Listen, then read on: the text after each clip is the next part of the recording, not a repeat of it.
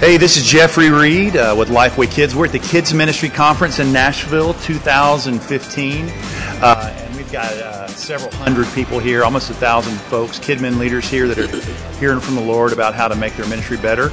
And we've got a great opportunity today to talk to a great man, Dr. Eric Mason. First of all, I mean, there are a lot of folks that know you, but tell us just a little bit about yourself, where you're from and what you do. Yeah, from Philadelphia, but originally from Washington, D.C., but live in Philadelphia, raising my family.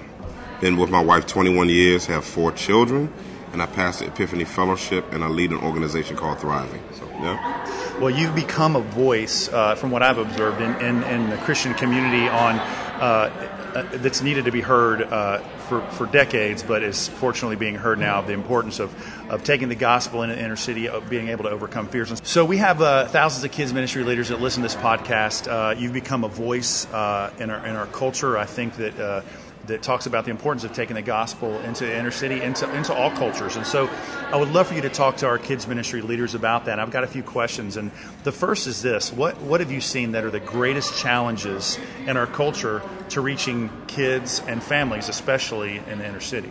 Yeah, I think one of the greatest challenges to that is really from a church perspective, if I can answer from that perspective, is the church needing to deal with issues of children comprehensively. And what I mean by that is it's not just the piece of the Bible study. It's sort of what I talked about in the message. Children need comprehensive ministry. They need to see how the gospel ministers to them sociologically, how it ministers to them psychologically. I think educationally, how the gospel pervades everything, because I think as the culture becomes more and more adept to marginalizing the church, which I think is a good thing, that it does marginalize the church, because I think it makes us more war ready. I agree with Russell Moore wholeheartedly. I think marginalization of the church is going to make us recognize how much the world sees it doesn't need us. And when we see how much the world doesn't need us, we see the depth of how much the world needs Jesus. So when that happens, what we're able to do then is we're able to see ourselves as more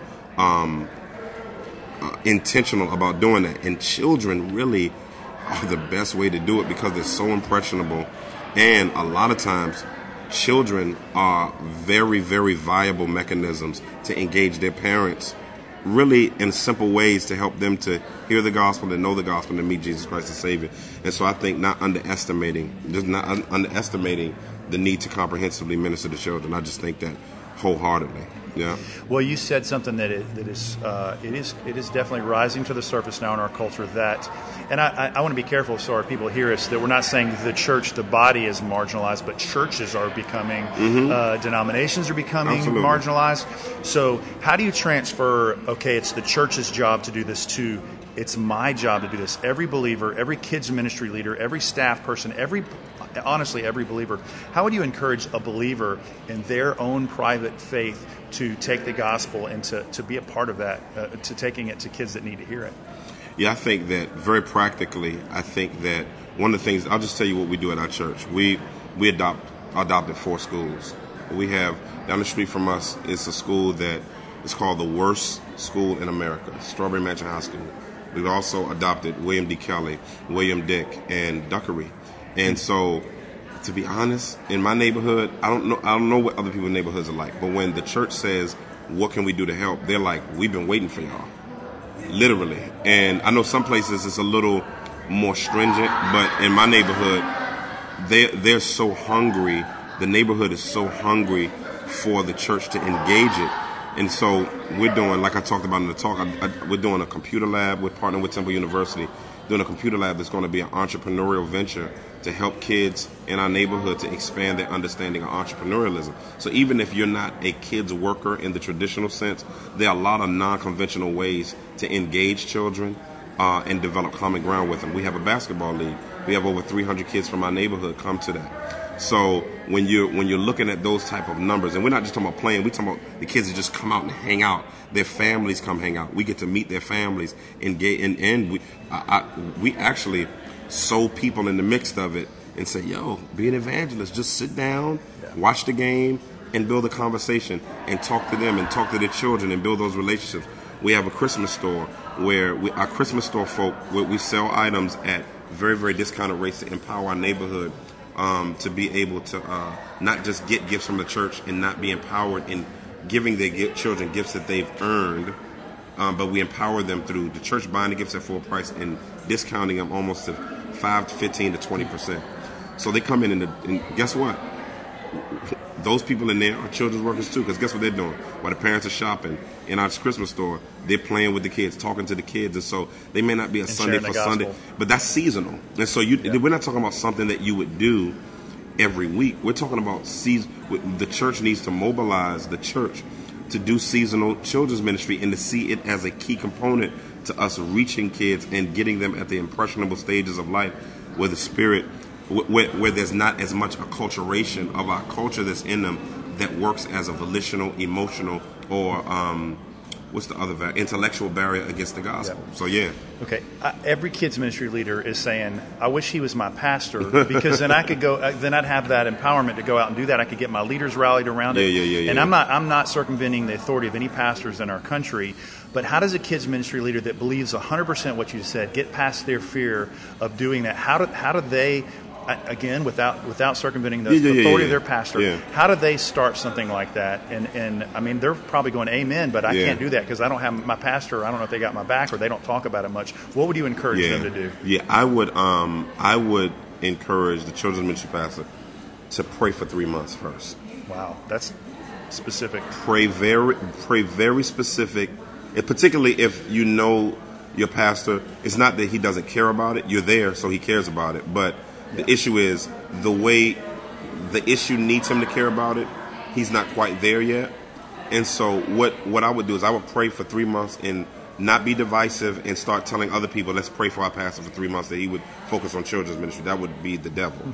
Like, you pray for it for 3 months, seek the Lord, spend once a week fasting or whatever for one meal. Just fast that one meal and pray. And then after 3 months, gather some material, gather some stats, and go to the pastor in a meeting and say, pastor, or elders, or however your church is structured, and say, these are some things that we see in the neighborhood, and we believe in your leadership so much that we wanted to bring it to your attention because this needs to be a church-wide issue because of how it's impacting our neighborhood. And if we could see these children and their families engaged, can you do this for our parents? Can you do, or ask the pastor something in particular? Go to those schools and ask them what the church can do. Already have that stuff for the pastor. One of the things we're doing next is we're having a breakfast for our city workers and our teachers from those schools.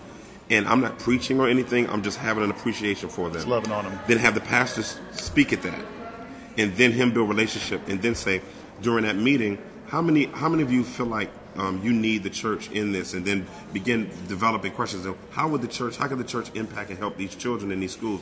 And then a pastor has so much coming at him that you have to help him to see the need for it. And that's what my team does for me.